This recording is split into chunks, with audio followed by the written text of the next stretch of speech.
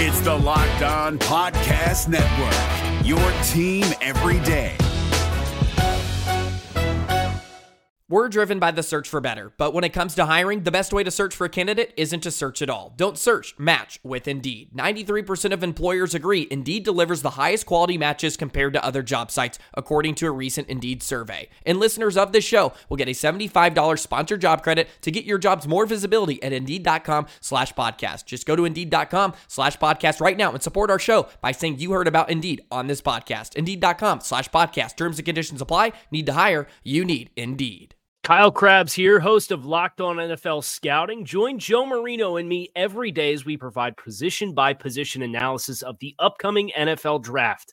Check out the Locked On NFL Scouting podcast with the Draft Dudes on YouTube or wherever you listen to your favorite podcasts. The Bengals added 8 players in the 2023 NFL Draft. Bengals Director of Scouting Mike Potts is here to break down every pick, discuss the Bengals strategy, and how the roster is shaping up for the 2023 season. You are Locked On Bengals, your daily Cincinnati Bengals podcast. Part of the Locked On Podcast Network, your team every day.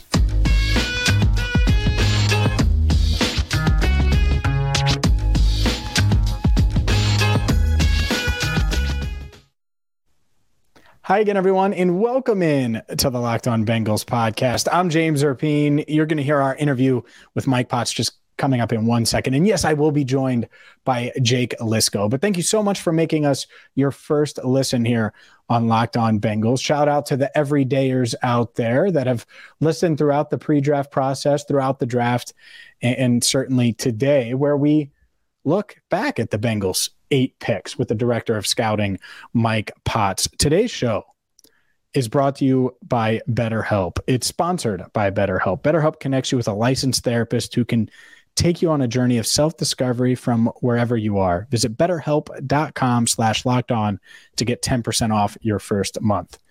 The Bengals, they got faster. They certainly got more athletic. They didn't get a tight end. They didn't address the offensive line. Interesting stuff. Let's dive into that and so much more with Bengals Director of Scouting, Mike Potts.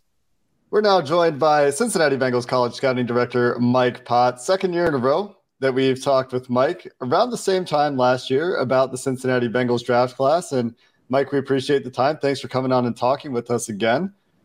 Hard to start anywhere besides the first round pick. Myles Murphy, by every consensus board, seen as a guy that was not likely to be available to you guys, but you did your homework. You had him in for the top 30 visit, which honestly was a bit of an eye-opener to me personally, that you guys were doing the due diligence on a guy that I expected to be long gone. That must have been a pretty exciting thing for you guys who have done the work ahead of time and to have had that opportunity. It was. We were not necessarily expecting him to be there. To be honest with you, part of my job is putting together the 45 guys that we decide to do formal interviews with at the Combine. And Myles didn't necessarily have any major character issues that we needed to dig on or anything like that. So we actually ended up trimming him off of our 45 interviews for the Combine. And that's part of the reason we decided to later bring him in for a visit. We still didn't think it was likely he was going to be there at 28, but just to do our due diligence, we decided later on in the process, we're like, hey, let's bring this guy in. He obviously, it may be a little bit of a stretch of projecting him to be there that late in the first round, but you never know. You could trade around, different scenarios could play out. So just to kind of cross all our T's and dot all our I's, so to speak, we decided to bring him in and get him in front of ownership, get in front of the whole coaching staff and scouting staff and all of that. And I'm really glad that we did, because it gives you that much more conviction on a guy when the scenario plays out like it did. And like you said, we weren't necessarily expecting him to be there, but when he was there, it was an easy selection for us. Mike, it seemed like the pick, and usually in the first round, even, for example, the first pick, usually and maybe it's TV purposes, but the pick isn't officially in for multiple minutes. It felt like the Myles pick was in within like 30 seconds of you guys going on the clock on the TV side. Was it that quick and as simple as following your board? And if it fell that way, you were going with Myles Murphy. You didn't have to talk about it at all at that point? The decision was made that quickly. We already knew before we were officially on the clock, that's the direction that it was going to go. But to answer your question, it was not in that quick because the league makes us wait till 5 minutes run off the clock in the first round. The rest of rounds 2 through 7, they say you can submit it as quickly as you want to. So maybe some of those were about as quick as it seemed on TV. I think for TV purposes, they want us to wait 5 minutes in the first round so they can spread it out, spread their coverage out of the previous pick, show all the highlights that they need to show, obviously get time in for the commercial breaks and everything like that. So there was at least 5 or 6 minutes off of the clock before we submitted that one. But in later rounds, we did submit it relatively quick. It wouldn't be right, as soon as we get on the clock. But my job is actually to type it in and submit it into the league electronically. And what I like to do is wait till Zach gets the player on the phone, make sure we're good there and we're in touch with them. And then we may just wait another minute or two, make sure we're not blown away with the last minute, trade offer from another team. But that's kind of how it plays out. And I was alerted to there was certain times where it looked like we came on the clock and then the pick was submitted almost immediately. But that wasn't. Sometimes that may have been the case, but it wasn't necessarily as quick as it seemed in some cases. Yeah, real quick, have you ever had a typo submitting a guy, or do you check it like 52 times before you hit enter? I check it. I don't think I've had a typo. That's not to say that I haven't had a million typos in my life. We type scouting reports into our system. I do that for a living, and I'm not the greatest typer in the world. So I've had a ton of typos, but I'm pretty paranoid about getting everything correct on that. It's just the round, the pick number, the player's position, name, school, and yeah, I'll double check it 100 times before we put it in. But that's only been the case, I think, since the COVID year was. So the 2020 draft is the first time they did that. Prior to that, it was just like an old-fashioned conference call that you actually I don't know if the general public would notice it, but we don't necessarily need to have the person at our quote-unquote Bengals table at the location of the draft like we used to. Like we would call it in, they would write the name down on the sheet, pick number 1, round number 1, Joe Burrow, quarterback, Louisiana State or whatever. That's not necessarily the case anymore. But there is a conference call and there is a league-wide Zoom in case for some reason that pick submission form is not working that we type it in on, or if we need to, we can pick up our cell phone and call in. So if for some reason one of those ways aren't working, we've got backup plans. Well, I had a few different follow-up questions I was going to go with. One of them was about how excited you are about text-to-speech and that technology improving so that you can cut down on those typos. One of them was going to be about what teams are doing when the clock ticks down and why it takes so long, but you already answered that one. So we'll go back to Myles Murphy here real quick. A guy that was a very highly touted recruit coming out of high school, hyper athletic, very explosive, crazy athlete for his size. Obviously that shows up, and the high-end flashes on the tape at Clemson are incredible. What was the biggest selling point for you guys? What are you most excited about with getting Myles Murphy in the building?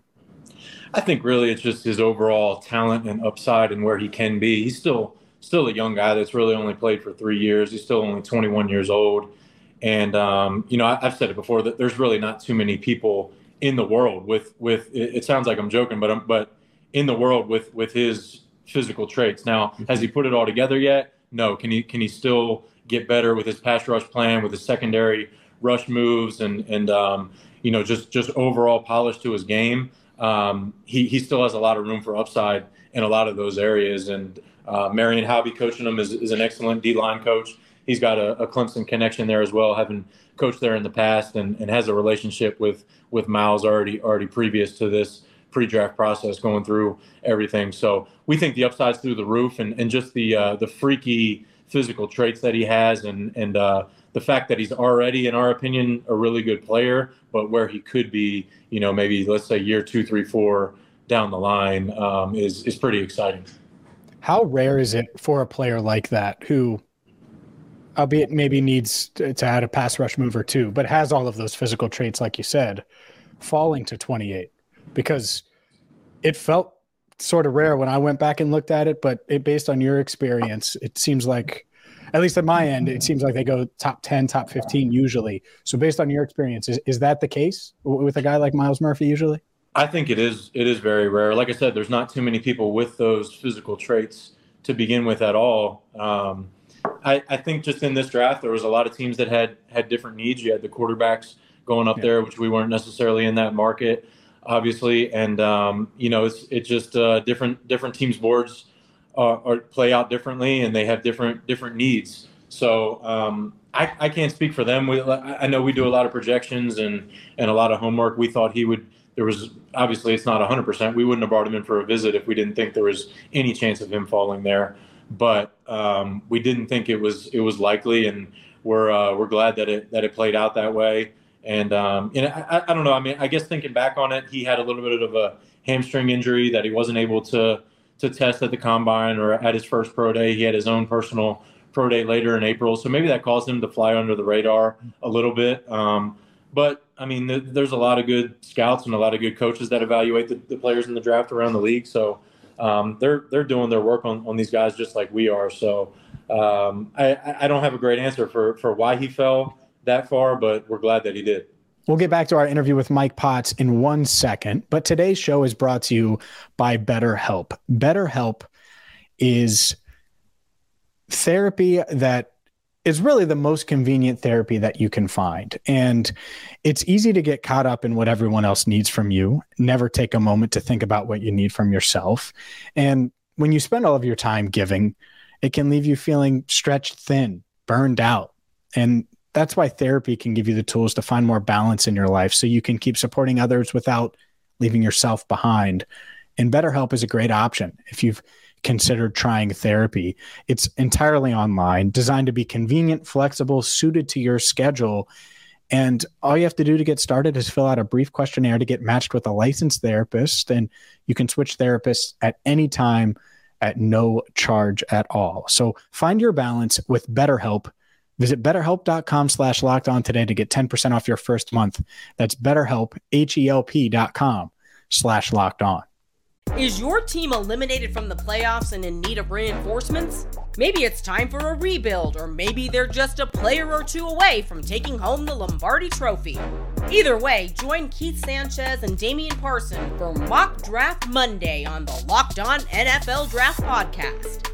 They'll tell you which college football stars your team will be taking in the 2024 NFL Draft. Check out Mock Draft Monday on the Locked On NFL Draft Podcast, part of the Locked On Podcast Network, your team every day.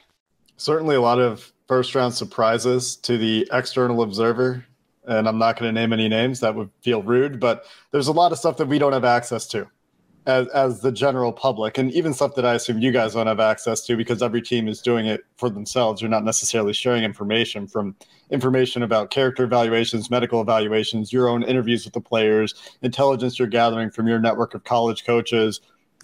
What else is there out there, like GPS data versus the combine testing?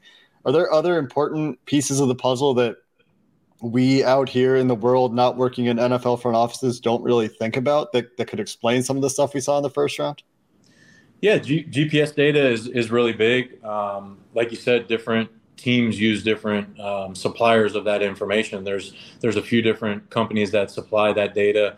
Some of it's done from the film. Some of it's done, obviously, from information that you get from colleges, from the chips in their jerseys that they have both at practice and at games. So that's something that we've done. I've been going through Clemson, in this case, a long time. That's something that we've got information on guys like T. Higgins coming out of there, different GPS numbers that Clemson staff has provided. And, maybe a hang up on a guy like T is that he didn't run the fastest 40 in the world. But when you look at that play speed, it's up there with, the higher end of guys at the wide receiver position. So yeah, there's a lot of different things. There's the analytic angle, the PFF stuff that I believe every team has all of that data, but then it's just a matter of what you do with it and how you analyze it. And like you said, different, I think a guy that is a high character risk is generally that way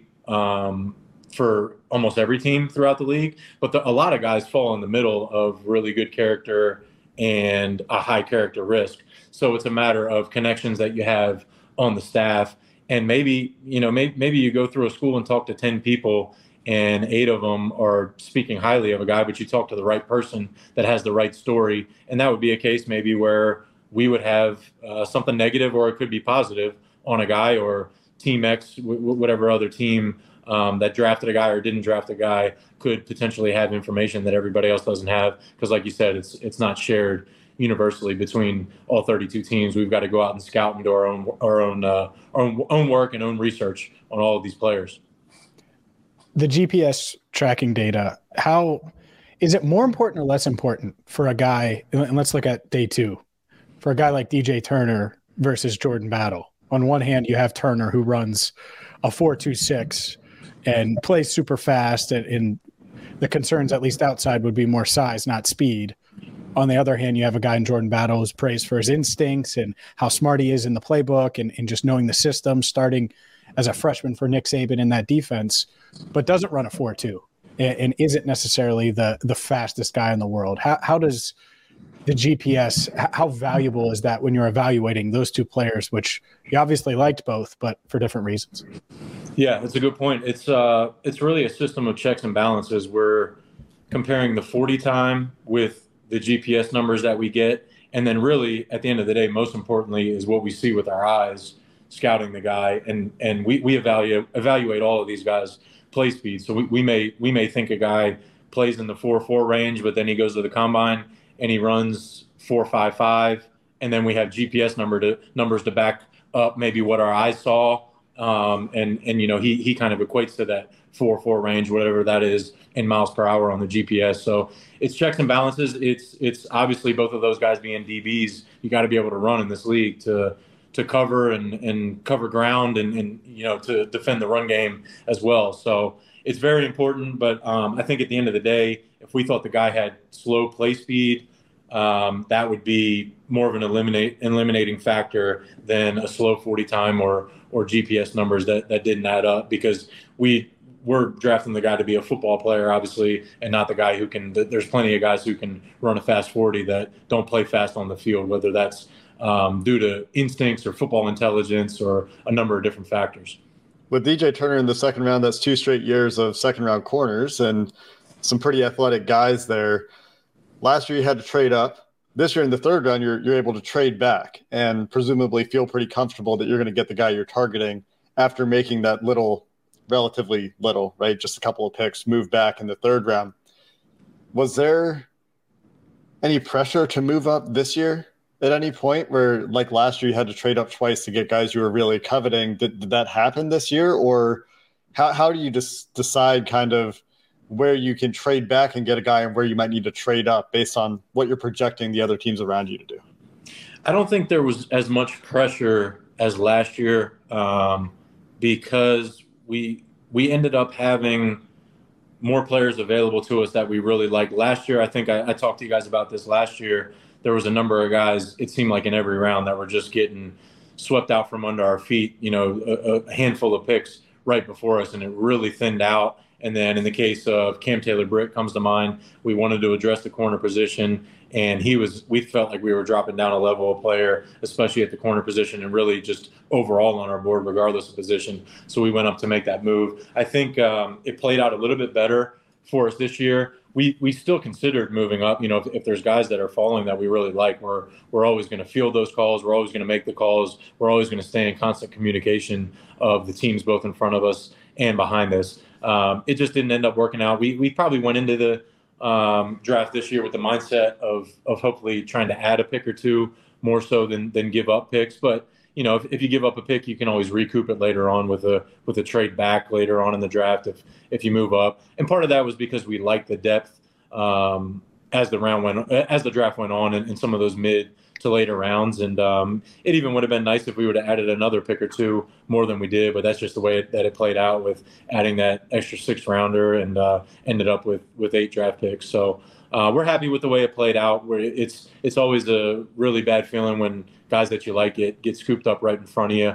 And that wasn't, obviously there's guys that we really like that went before us, but it just didn't thin out as much as it did maybe in some of the previous years. And when you're making those draft moves, there's like 5 or 6 charts now out there that evaluate who won the trade in terms of draft pick compensation. You guys have your own charts, I assume, that are helping you to approximate what you should be getting in return and how you guys feel about, quote unquote, winning those draft pick trades. We do. We have 3 charts really that we pay the most attention to. One of them being the primary that we think is pretty much universal. We communicate with other teams every year just to make sure nothing major has changed on what they're using, just so we know we're speaking the same language when it comes down to crunch time and you're getting close to being on the clock there on draft day. So we've tried a little bit to mesh together those 3 charts, and just they're a little bit different point systems, a little bit. Some of them maybe value the later picks a little bit heavier, and some of them maybe value the earlier picks a little bit more.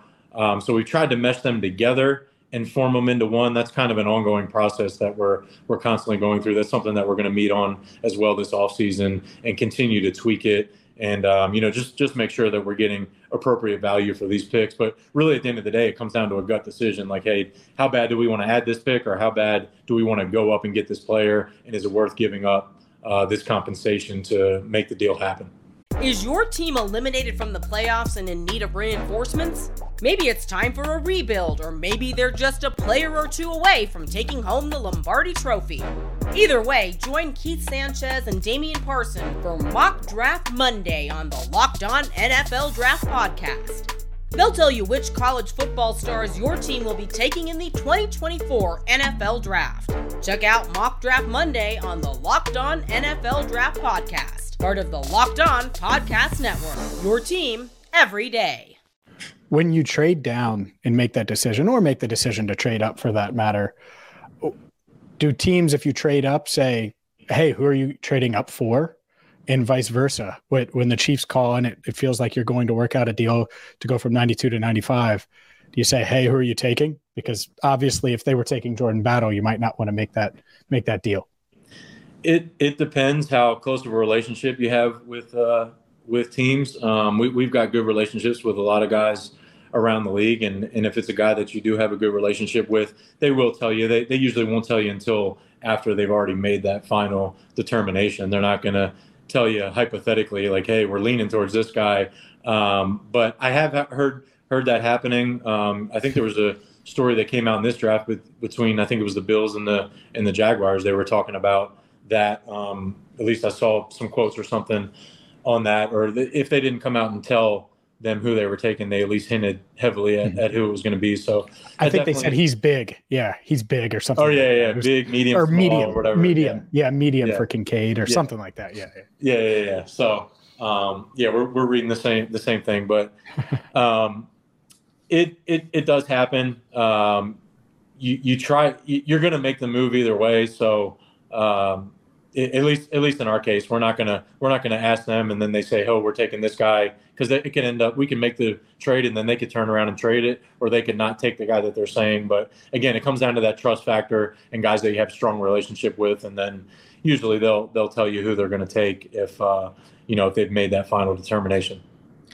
Talking about these DBs that are the new additions for your team in 2023, can you talk about picking a guy at safety where we, covering the team, did not think we were going to see a day 1, day 2 pick on safety?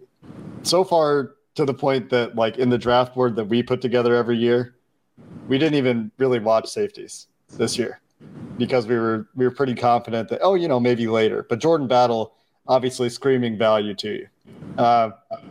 There's a pretty easy way to imagine his path onto the field really early in his career in Cincinnati, especially given that he got onto the field really early in Alabama. But can you talk about that pick and how you see that fit working out with the position that there isn't a screaming need? And really that's many positions, but especially at safety.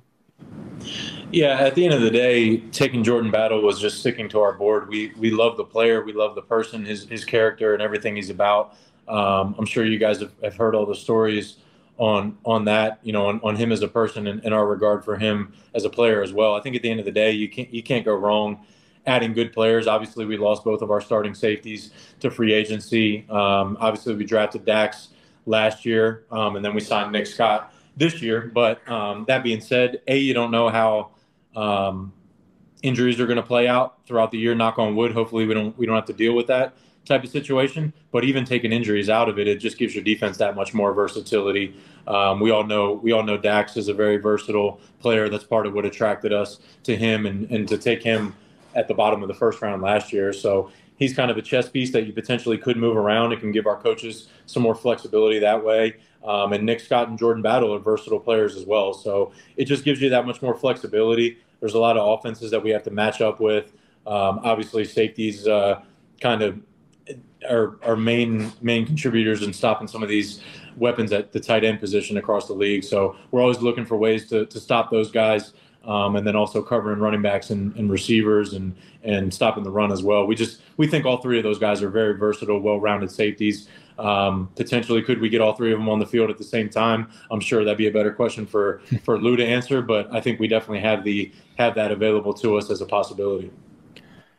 This may be a dumb question, but how hard is it to stick to your board, given that you have the certain ranking and all of those things, and there's been months and years of work that goes into it.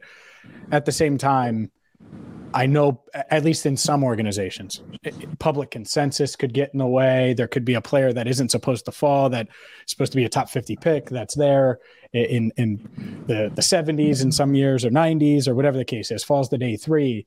Is that challenging at all? Does that matter? And have you ever been in any room where public consensus or outside voices do impact the draft board and sticking with the plan? It is hard. I think at the end of the day, like you said, you hit it on the head. There's been years that have went into putting that board together. So at the end of the day, you have to trust your evaluations and stay disciplined. I don't think it's public pressure as much as sometimes you want to fill in the holes on the roster in terms of positions of need and even taking the positions out of it. Just look at the side of the ball. I mean, how many picks in a row did we go, or how many out of the previous 10 picks were defense? So you're like, at some point, it'd be nice to draft an offensive player, but at the same time, you don't want to jump down a level of player. And just to take an offensive player. And Jordan Battle was our highest rated player, obviously, through the roof character evaluations on top of our high regard for him as a player. So really, it was just staying disciplined. There is temptation, there to go a different direction. As scouts, we get paid to give our opinion, and we don't always agree on everything. So there's different points of view on every different scenario, it seems like. But at the end of the day, we've had good luck with sticking to our board, and that's what we did in this case here with Battle. That's Bengals Director of Scouting, Mike Potts. We thank him. We thank Emily Parker as well for getting that interview scheduled. And it's something we try to do annually, where we sit down. We talked with Steve Radisevich after the main part of free agency was in the books, and Cincinnati added a couple of players since then. But then we also try to talk with Mike Potts after the draft process and get his thoughts on how things played out, because especially when you're drafting as late as you are in recent years for the Bengals, you never know what's going to happen. And whether it was Jahmyr Gibbs at 12 or the fact that they didn't take an offensive player until day 3 of the draft, I think there were some things that they didn't necessarily plan on doing, but they stuck to their board, and they certainly deserve credit for that. Jake and I are back on Wednesday for Thursday's show, Wednesday evening. So make sure you hit that subscribe button on YouTube and follow wherever you get your podcasts. And for Jake Lisco, I'm James Erpine. Thank you so much for listening to the Locked On Bengals podcast. Is your team eliminated from the playoffs and in need of reinforcements? Maybe it's time for a rebuild, or maybe they're just a player or two away from taking home the Lombardi Trophy. Either way, join Keith Sanchez and Damian Parson for Mock Draft Monday on the Locked On NFL Draft Podcast. They'll tell you which college football stars your team will be taking in the 2024 NFL Draft. Check out Mock Draft Monday on the Locked On NFL Draft Podcast, part of the Locked On Podcast Network, your team every day. If you're looking for the most comprehensive NFL draft coverage this offseason, look no further than the Locked On NFL Scouting Podcast. Join the draft dudes, Kyle Krabs and Joe Marino, as they go position by position through the NFL free agent class and into the star-studded crop of college stars who will be selected in the 2024 NFL Draft. If you want to know who your favorite NFL team should be adding to its roster, you need to check out Locked On NFL Scouting, available on YouTube and wherever you get your podcasts. Part of the Locked On Podcast Network, your team every day.